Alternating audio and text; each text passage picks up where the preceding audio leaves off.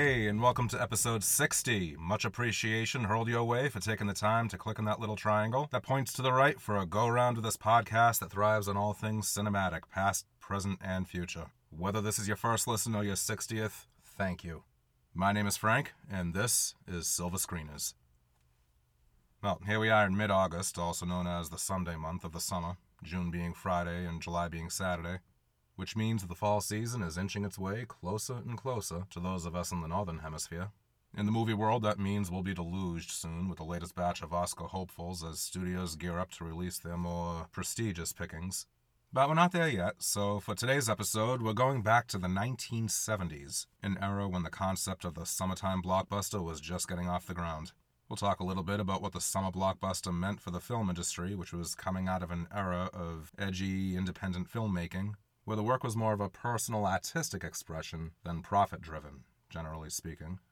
Directors like Robert Altman, Mike Nichols, Francis Ford Coppola, Arthur Penn, William Friedkin, Martin Scorsese, and Hal Ashby were making their mark, while non-traditional leading actors like Dustin Hoffman, Al Pacino, Karen Black, Robert De Niro, Dennis Hopper, and Jack Nicholson played anti-heroes and hard-edged cynics whose attitudes and perspectives reflected the jaded cynicism of the times. The energy crisis, the oil embargo, the economic recession, the Watergate scandal, and the Vietnam War.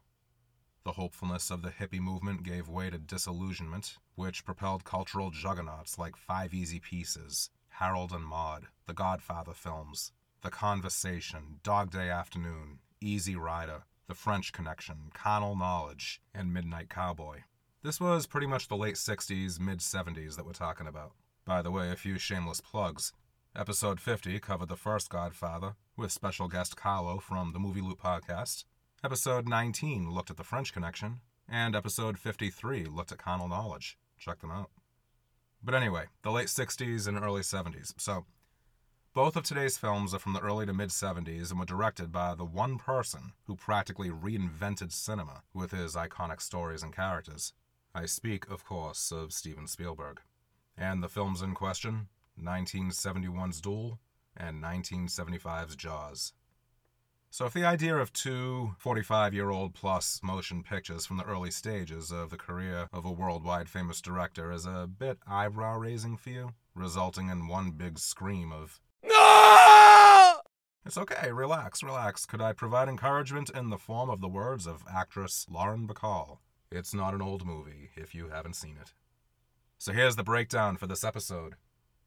A little bit of Spielberg's personal and professional background, then spoiler-free plot setups, the premise of both Duel and Jaws, then the spoiler alert as we go into some behind-the-scenes fun facts for each one. Then we'll wrap up with the poll results and the trivia segment involving all of you listeners. So join me as we rewind to the tumultuous decade of the 70s for a look at this guy Spielberg and his early work that remains strong signs of the talent that he has in his directorial fingertips. Steven Allen Spielberg, born on December 18, 1946, in Cincinnati, Ohio. He was interested in storytelling and filmmaking from when he was a young kid. As a teenager, he made a 40-minute-long war movie called Escape to Nowhere. This was 1962 when he was 16. In 1968, when he was 22, he made a short about hitchhikers called Amblin, which would go on years later to become the name of his production company. Amblin caught the attention of Universal Studios. They gave him a 7-year directing contract, and he began working in their television division, directing episodes of shows like Columbo, The Name of the Game, Marcus Welby, M.D., and Owen Marshall, Counselor at Law. He began associating with other directors of the era, an era known as the New Hollywood, because of its anti-establishment spirit. These were directors who went for authenticity, verisimilitude, not traditional Hollywood glamour. In fact, actress Margot Kidder, who would start out in horror films like Bob Clark's Black Christmas and Brian De Palma's Sisters, before achieving the status of legend for playing Lois Lane in the Superman films, she ran around in the same circle as these directors. And in a great book about this time period called Easy Riders, Raging Bulls, she said, quote, "Steven loved movies, but this gang of guys who were going to put how they saw life on a film not only knew about film, but knew an extra element, which was artistic. They were going to be artists." End quote. In that same book, writer-director John Milius, who would do 1973's Dillinger, 1979's Apocalypse Now, 1982's Conan the Barbarian, he has this to contribute about Spielberg. Quote, "Steven was the one who ran out to buy the trade papers. He was always talking about grosses." End quote. So there you have one aspect of Spielberg's regard for his craft that differed from those of a lot of his colleagues in this time. He was profit-focused and profit-driven. This did not necessarily translate into a universal love affair between Spielberg and his colleagues, most notably Peter Bogdanovich, who said, quote, "Jaws was devastating to making artistic, smaller films. They forgot how to do it. They're no longer interested." End quote. Bogdanovich is probably most famous for 1971's The Last Picture Show, 1972's What's Up, Doc?, 1973's Paper Moon. But let's not get ahead of ourselves.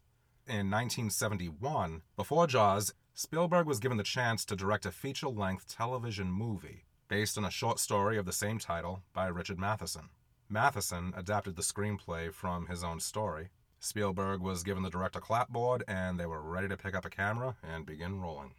The fascinating thing about Duel is that Spielberg made it not as a feature film, but as a TV movie of the week for ABC. It originally aired on November 13, 1971. It got him immediate praise. A producer by the name of Don Simpson says in that same book, Easy Riders, Raging Bulls, quote, "The media was saying all these things about this kid who made Duel, and then Martin Scorsese and Brian De Palma would say, well, what he did wasn't so extraordinary. There was a little bit of envy." End quote.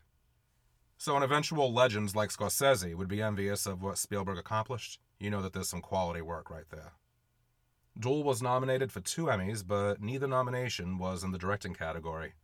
It won the Emmy for Best Sound Editing and was also nominated for cinematography.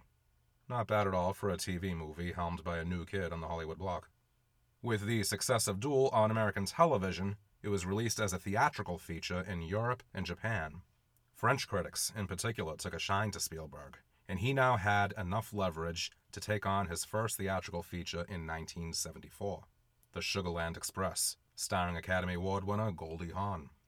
And then it came, one of the highest-grossing films ever, the film that launched the fear of beaches, the first summertime blockbuster with that famous Academy Award-winning score, Jaws. So let's take on Duel first and get to know the protagonist, David Mann, played by Dennis Weaver, and his story. A brief but unsettling musical intro accompanies the Universal logo as the screen goes completely black. We hear the sounds of footsteps, a car door opening and closing, and the engine starting. Then there's a tracking point-of-view shot from the driver's perspective as the car backs out of the garage of a suburban home, shifts from reverse to drive, and begins to head down the quiet street. Dissolved to a tracking shot of the far left-hand lane of a busy city street. A pretty typical environment, city buses and privately owned vehicles just going about their business. Then there's a sense that this everyday visual is meant to set up the protagonist, David Mann, as an everyman. No one particularly distinctive, not physically intimidating or heroic in any way, just a normal guy going about his day. He's at our level, just out there doing his thing. One tracking shot dissolves to another, as the voice of a radio announcer can be heard giving traffic reports and the weather forecast, a few ads for local businesses, and sports news. The opening credits roll during all of this as the point-of-view shots continue dissolving, showing highway signs indicating the names of California cities like Bakersfield. So we know where the still unseen driver is, out along on the Pacific coast. Eventually, there are some establishing shots of his red car driving along desolate desert highways as the radio drones on and on. We finally see David Mann's face for the first time when he's on the Sierra Highway, and the camera pans up to show a close-up of the reflection of the top half of his face in the rearview mirror. Meanwhile, on the radio, a mail caller talks about his embarrassment over putting his wife's name in the census form as head of the household since she works and he's an at-home father. Now we're 5.5 minutes into the film. It's at this point when David sees out his windshield that on the road ahead of him is a dirty brown 18-wheeler diesel truck, spewing exhaust fumes into the air from a small smokestack and boldly displaying the word flammable across its ass in huge letters, and again directly underneath in smaller letters. It's like, okay, we got it, flammable. David coughs a couple of times as the fumes seep into his own car through his open window, and he mutters to himself, talk about pollution. The truck deliberately slows down, so David is now riding its tail. Cool camera angles and shots galore as David assesses his situation and ultimately passes the rattling truck. The radio drones on some more when suddenly the tedium is broken with a screech as the truck flies past him on his left. David screams, "Hey!" as the truck resumes its position in front of him on the highway. So David pulls a move right out of the Massachusetts driving manual, also known as finger gestures for the open road, only to be on the receiving end of a loud, angry, long honking of its horn. David forgets about it and begins to chuckle at what he's been listening to on the radio. He pulls into a gas station / laundromat. I don't know, are those things even real? Maybe in the West Coast? I have no idea. He pulls in front of a pump, takes off his sunglasses to wipe them, when what to his wondering eyes should appear but that big-ass truck that pulls in and stops at the pump next to him. David is pretty apprehensive, especially since the truck driver stays motionless. All of him that's visible is his hand steady and unmoving on the steering wheel. As David keeps looking out his windshield, there's another jump as an attendant suddenly thrusts his face into the camera to begin washing down David's windshield. The happy attendant asks David what he needs, and David replies, "Fill it with Ethel." And the attendant makes a funny when he responds, "If Ethel don't mind." David looks less than amused at this misguided attempt at humor and just continues fixing his gaze in the truck's direction. He turns his head slowly to his right, and we then see what it is he's watching. The truck driver's boots as he gets out of the truck, but remains out of David's sight and eyes. In a not-so-subtle example of foreshadowing, the attendant warns David that he needs a new radiator hose. But David writes it off as the attendant just looking for more business and mutters, "Where have I heard that before?" He calls out to him, "I'll get it later." The attendant says, "You're the boss." But David mutters to himself, "Not in my house, I'm not." So that leaves you wondering, how is David's consensus filled out? David gets changed for the public payphone, if you remember those, from the attendant when suddenly the truck driver, who apparently had the power of teleportation, angrily blasts his horn once again from his front seat. The attendant thinks it's meant for him and says that he'll be right with him, but David knows better, and so do we. That was for David. David places a collect call, and you remember those, to his wife at home. As he says hello, we see him from a rather intriguing camera shot. He's in the background, and a random woman who went to the gas station / laundromat, she's in the foreground, opening up a dryer door and pulling her laundry out. Why Spielberg wants us to see her wardrobe front and center, and David through the circular window of the door of the dryer is anybody's guess, but the conversation between him and his wife begins with him apologizing in a sickly sweet voice. It's such an attempt at sounding like a sweetie pie that you know there's something that he did to fuck up royally. Cut to a shot of his wife standing in their living room with their 2 sons playing on the ground by her feet.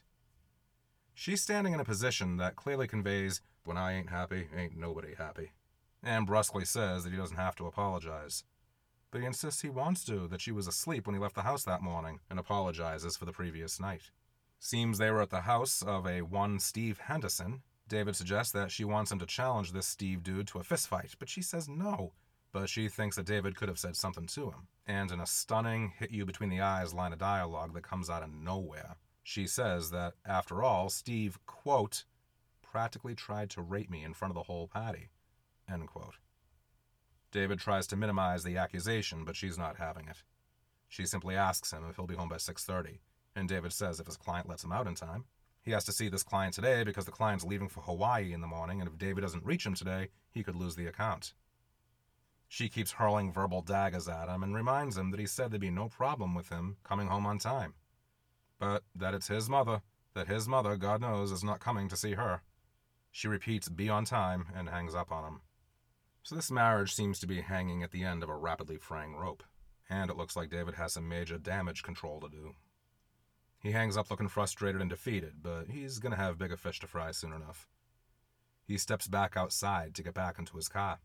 The attendant hands him his keys, and who hasn't changed position? You're right, it's our friendly highway diesel truck driver, who blasts his horn once again.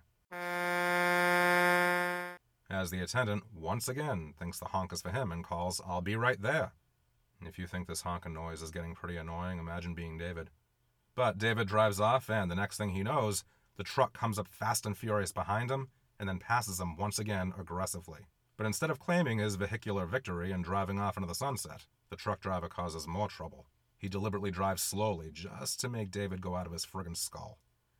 He calls out in exasperation, "I gave you the road, why don't you go?" The only response he gets from the truck is the sound of its brakes squealing, just as they go past a sign that says "Passing lane ahead." And with those ducks all lined up neatly in a row, with a big cinematic bow tied around them for you to unravel, we'll stop there with the premise of this cat-and-mouse chase of a television flick. Just keep in mind that everything that you just heard is all in just the first 16 minutes. How's about we take the next exit off the Sierra Highway, let David and the truck that's homicidal and flammable, don't forget flammable, fight it out between themselves, and teleport ourselves over to Massachusetts, or more specifically, Cape Cod, at the fictional island of Amity, for some seaworthy suspense coming right at us in the form not of a pollution-spewing homicidal diesel engine, but an Atlantic Ocean-flavored Carcharodon carcharias, or to use layman's terms, a really big, really tooth-filled, really deadly great white shark. Welcome to the Massachusetts coastline.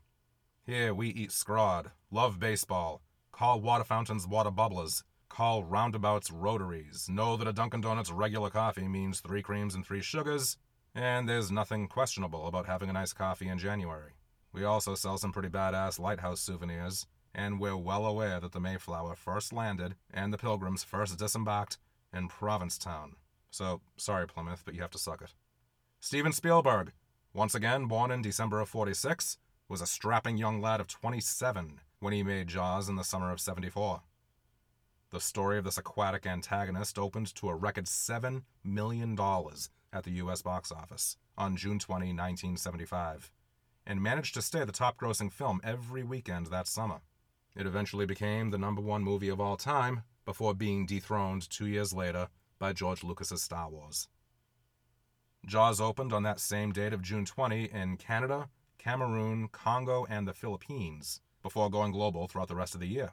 It should also be noted that this is the first Hollywood movie to be marketed aggressively through 30-second-long TV ads. Universal Studios plunked down a then unheard-of sum of $700,000 for these commercials to air on all 3 major U.S. TV networks at the time, NBC, ABC, and CBS. The troubles that cast and crew encountered during the production, they're about as legendary as the film itself, but let's begin at the beginning. There was a man by the name of Peter Bradford Benchley. At different points throughout his career, he was an editor at Newsweek magazine, a reporter for the Washington Post, and a junior speechwriter for President Lyndon Baines Johnson. Throughout his adolescence, he would spend summers on Nantucket Island off Cape Cod, where he'd go fishing for sharks with his father and brother. Then, in 1964, he picked up a copy of the New York Daily News and read an article about a Long Island fisherman who harpooned a 4,500-pound great white.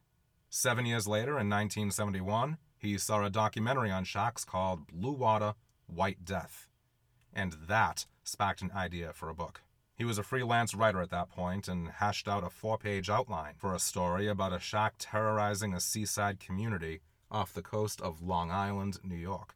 Among the titles that he suggested that Doubleday Publishing rejected were The Stillness in the Water and Leviathan Rising. The book Jaws flew off the shelves, prompting a pretty fierce bidding war among publishing companies for the paperback rights. Bantam Books emerged the winner. A lot of Hollywood studios, predictably, were clamoring for the movie rights as well, but surprisingly, Universal initially rejected it.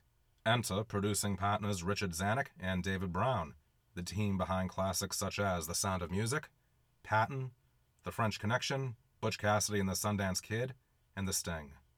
After considering several candidates for director, who came into their office but Spielberg?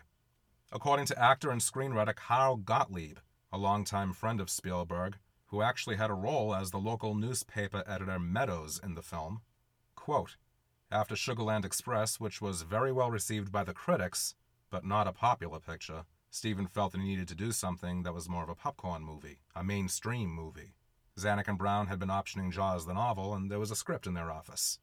Stephen picked it up from a pile on the desk and said, 'What's this?' They said, 'It's a movie about a shack.' He said, 'Can I read it?' They said, 'Sure.' So he read it, and he said, 'Well, I gotta make this movie.'" End quote. As for the script itself, Benchley was new to screenwriting, so there were several drafts that he churned out based on his own novel. One that included a subplot from the book about Chief Brody's wife Ellen having an affair with Hooper, the Richard Dreyfuss character.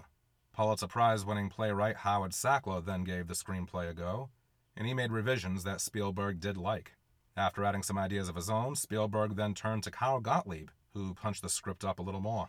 Filming began before there was a final draft, and Spielberg welcomed the ideas of the leading actors and Gottlieb to share notes and refine some dialogue. Spielberg said in the book Easy Riders, Raging Bulls, quote, "I knew what I needed to do was something that was very frightening to me. You subjugate absolute control to meaningful collaboration. Everybody gets into a room to determine jointly what kind of movie we're going to make here." End quote. And actor Roy Scheider, who plays Chief Martin Brody, said, quote, "You had a receptive director and 3 ambitious, inventive actors. We would go up to Stephen's house, have dinner, and improvise scenes, and the next day we would shoot." End quote. On a side note, Roy Scheider had a much different working relationship with the director of Jaws 2, French director Jeannot Soit. In researching for this episode what actually went down, I actually came across 2 different versions of what happened. According to Life magazine reports, Scheider was contractually obligated to star in Jaws 2, which made him unavailable and unable to accept the leading role that was offered him in the Best Picture Oscar winner that year, The Deer Hunter. He would have played the leading role that got Robert De Niro an Oscar nomination. But in another version of the story, according to Collider.com, Scheider had dropped out of The Deer Hunter, much to the chagrin of Universal Studios. So they worked their legal maneuverings to make him contractually obligated to come back as Chief Brody in the Jaws sequel. He was wicked resentful of being there and clashed with the director, even though he was paid 4 times more than he was for the original. And can we talk for a second about that John Williams score? It got him his 2nd of 5 Academy Award wins for musical score. The first one was for the 1971 film version of the stage musical Fiddler on the Roof. To date, he's got 52 nominations total, with 5 of them winning. But as for the Jaws score, it looks simple on paper, but come on. An E and F bass line repeated, that's all. That has become as instantly recognizable as the film itself. This is seriously epic stuff. Scheider actually came out and said, quote, "That score has become as popular as the national anthem," end quote. And Spielberg went on record as saying, quote, "The score was clearly responsible for half the success of the movie," end quote. As far as the plot setup of the film goes, let's plunge in. That score begins as the opening credits begin to roll. Cut from a black screen to an underwater point of view shot from an unseen sea creature's perspective as it makes its way through the sea. Then cut to a nighttime shot of a beach on the shores of the fictional Cape Cod island of Amity. There's a group of maybe 20-25 young kids around a bonfire, smoking dope, talking, sucking face, and just in general having themselves a groovy time. One young man, Tom Cassidy, played by Jonathan Filley, and one young woman, Chrissy Watkins, played by Susan Backlany, make eye contact, flirt with each other, and make their way together down to the water. She invitingly takes off her clothes and dives into the water naked. She's telling him to join her, but the dude's hit the sauce a bit too hard, so he's not quite up to the task. Or several tasks, if you catch my sea drift. Romeo is drunkenly lagging behind, laughing, panting, struggling to take off his clothes, but failing miserably at it, before collapsing on his back on the sand. He's saying under his breath with pathetic and doomed determination, "I'm not drunk, slow down, I can swim, just can't undress myself." Meanwhile, Juliet's splashing around in the water and treading, waiting for him. Then we get that famous point-of-view shot from the shark's perspective, as it approaches her under the surface of the water and edges lethally closer and closer. Then she suddenly jerks, and jerks again. She disappears under the water, then resurfaces screaming, as she's taken for a disturbing ride back and forth in the clutches of the jaws of this animal. Meanwhile, Casanova's lying on his back on the beach, oblivious to her plight. She keeps screaming bloody murder, that it hurts, crying out for help. She clutches a buoy at one point, and then she's pulled underneath for good. An eerie silence ensues with a long shot of the tranquil water. The following morning, we meet Chief Martin Brody, played by Roy Scheider, and his wife Ellen, played by Lorraine Gary, who moved to Amity from New York City for peace and quiet with their kids. He takes a phone call about a young girl reported missing, and no prizes for guessing that it's Chrissy. He arrives at the beach, where he meets up with a now sober Tom Cassidy, who's concerned that she's drowned. He says that he grew up here and he's a local, though he's now a student at Trinity College, which is in Hartford, Connecticut. In the background, there's a big tacky billboard, which we also see in a close-up, and it's got an illustration of a bikini-clad woman on her stomach on a raft in the ocean, with the words, "Amity Island welcomes you," scrawled across the top. And, underneath the image, 50th Annual Regatta, July 4th through 10th. It's the kind of image that you'd probably see in some framed photograph that contestants would be forced to buy in that room full of tacky junk after winning a round on the 80s version of Wheel of Fortune. Poor Chrissy's remains are then found along the shore. Crabs are crawling all over her partially devoured arm. The local medical examiner rules the cause of death a shark attack, so Brody decides to close the beaches. Brody even asks one of his men, "Where do we keep the beach closed signs?" But the answer he gets is, "We never had any." So it goes without saying, they're in really deep waters here. Thank you. But this order from the chief of the Amity PD really toasts the marshmallows of Mayor Larry Vaughn, played by Murray Hamilton, whose main concern is the local economy that depends on tourism. He argues with Brody, saying, "You yell shark, we got a panic on our hands on the 4th of July. Vaughn prevails, and next thing we know, the beach is jam-packed with swimmers and sunbathers of all ages. Brody and his wife are there, and he's mighty uncomfortable for obvious reasons. It's here when a young boy named Alex Kintner, played by Jeffrey Voorhees, comes out of the water, goes over to his mother, played by Lee Fierro, and asks if he can stay in the water just a little longer. She wants him to come out and tells him that his hands are beginning to prune, but reluctantly gives him 10 more minutes. We get a few more little snippets of Cape Cod beach life. Kids on rafts, another kid playing fetch with his dog, an older person floating on their back. And then it happens. The kid with the dog calls out for the dog and does not see where it's gone. Cut to a close-up of the stick, floating on the surface of the ocean. And we can pretty much put 2 and 2 together and make 4, and realize that the dog was the pre-dinner cocktail. Then we get another point of view shot under the water from the shark's perspective, as it approaches the doomed Alex on his raft. Pretty horrific sequence follows, beginning with that brilliant, famous zoom-in on Chief Brody's face, as he realizes with horror what's happening. That poor Alex is now the Blue Plate special. Everyone screams at the gruesome sight of blood shooting up and out onto the surface of the water, and they run out onto the beach. In the awkward silence that follows, Mrs. Kintner paces frantically back and forth at the water's edge, calling her son's name repeatedly, before the disturbing sight of his deflated and bloody raft washes up on shore, ending the scene. Cut to a handwritten sign offering a $3,000 reward to anyone who catches and kills the shark that claimed Alex's life. This leads to a room full of fishermen shouting over each other, with Chief Brody and Mayor Vaughn trying to maintain order. When the room quiets down, one of the fishermen, who thinks that the bounty is totally ridiculous, mockingly asks, "Is that $3,000 bounty on the shark in cash or check?" Half of the room bursts into laughter as we just holler at our screens, "Are you an asshole or just a prick?" But Brody confirms that the beach will be closed for 24 hours, prompting an outcry. One voice shouts out, "24 hours is like 3 weeks." A little melodramatic maybe, but if fishing is your livelihood... The chaos is interrupted by the screeching sounds of fingernails going down a chalkboard. The nails belong to an eccentric professional shark hunter named Quint, played by Robert Shaw. He boldly declares, "I'll find him for 3, but I'll catch him and kill him for 10. Me by myself. For that you get the head, tail, the whole damn thing." Meanwhile, an oceanographer named Matt Hooper, played by Richard Dreyfuss, introduces himself outside to Brody. Brody was expecting him. He had called the nearby Woods Hole Oceanographic Institute. Hooper says that he needs to see the remains of the victims, and when he does, he confirms that the deaths were from an unusually big shark. Things look optimistic when some of the local fishermen catch a tiger shark, but he says that the radius of its jaws don't match the bite marks on the victims. In other words, try again. But Mayor Vaughn thinks differently and proclaims the beach is safe once again. And that is where we will stop, because believe it or not, at this point, we have not even seen the shark on screen yet. What say we hop into that 18-wheeler diesel truck and merge into the oncoming traffic of behind-the-scenes fun facts? So proceed with the knowledge that there will be spoilers in these facts. So spoiler alert, now.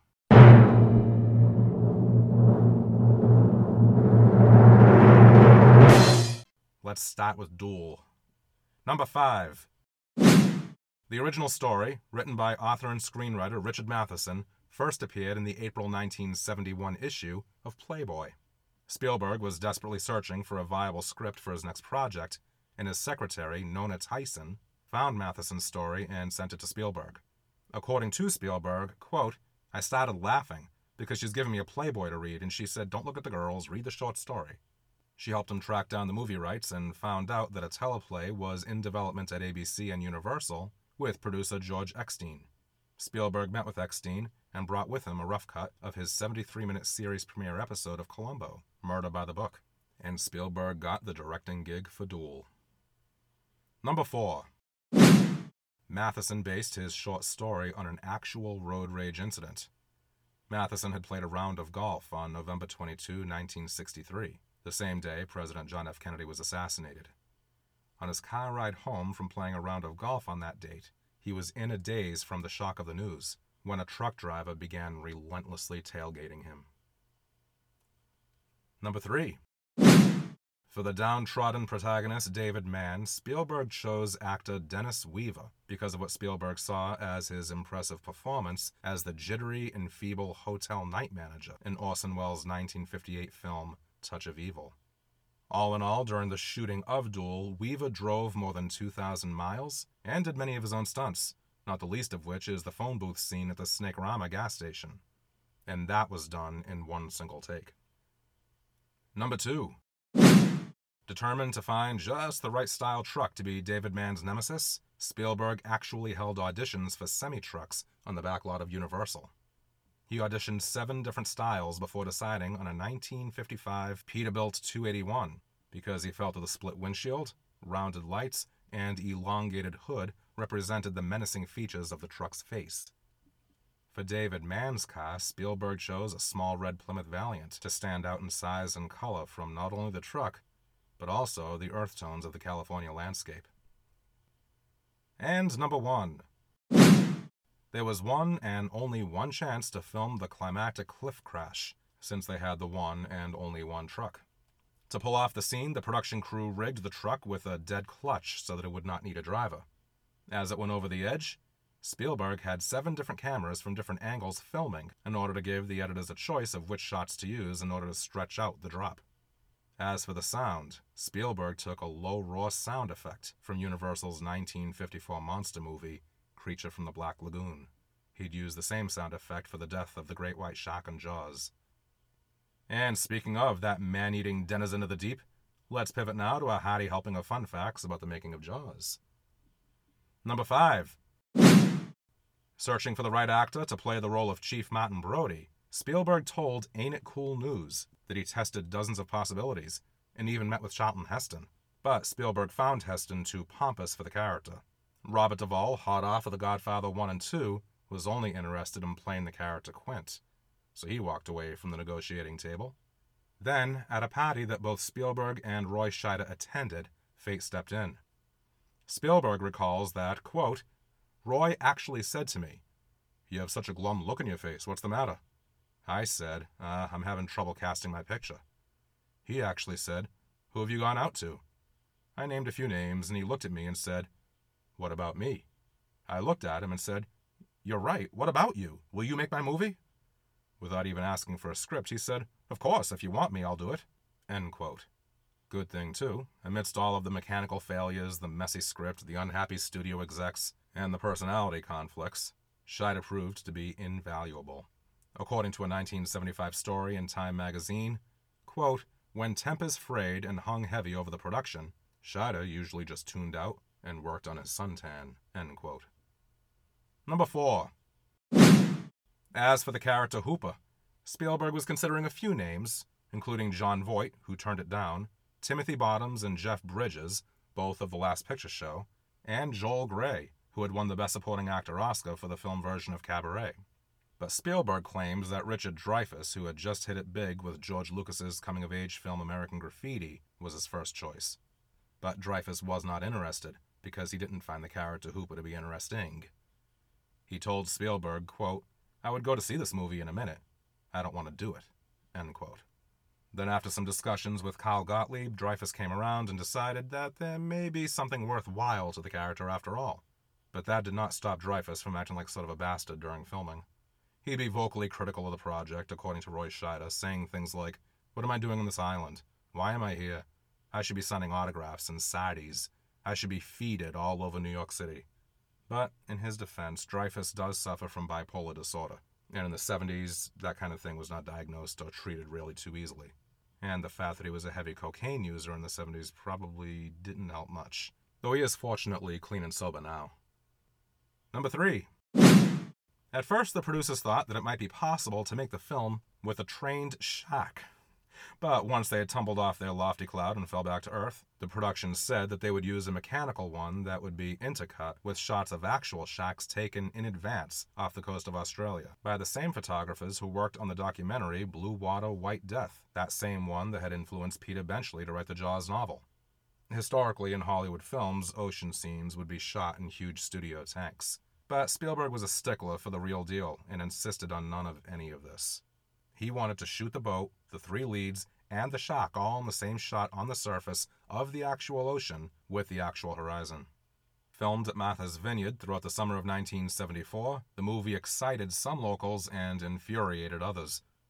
Spielberg would send out on a motorboat someone from the crew to ask both locals and vacationers to clear the area so that there'd be no sailboats in the shot.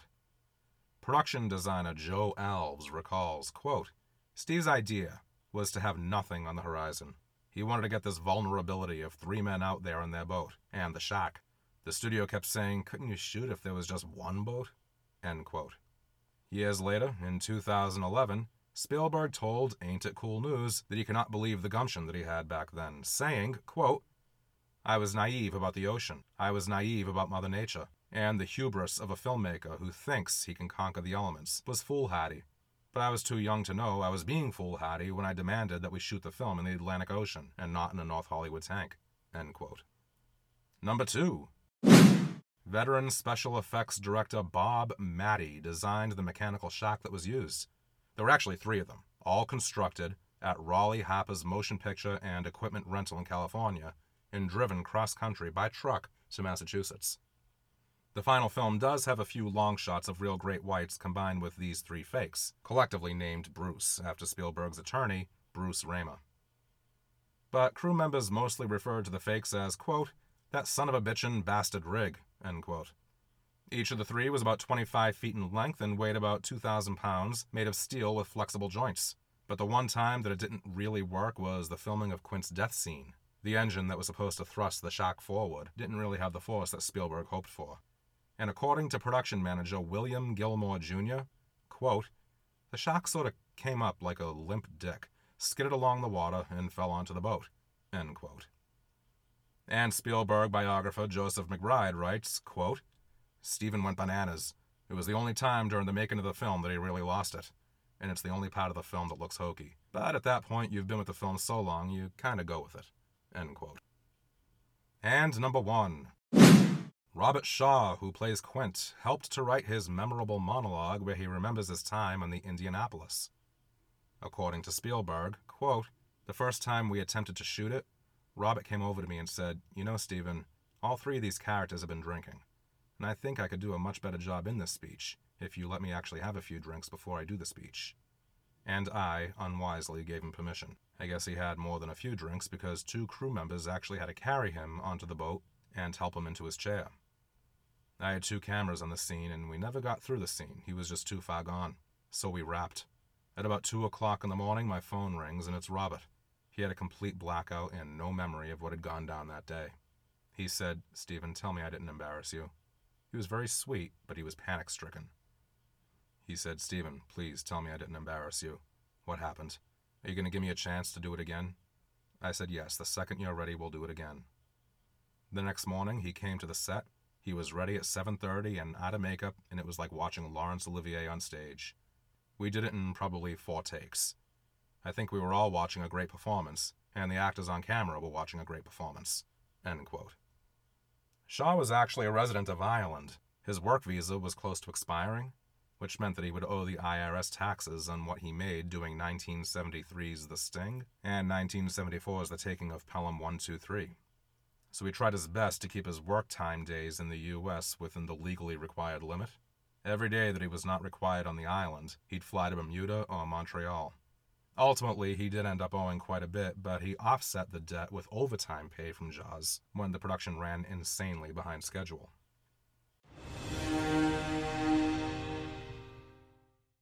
And now it's time to announce the results of this week's online poll.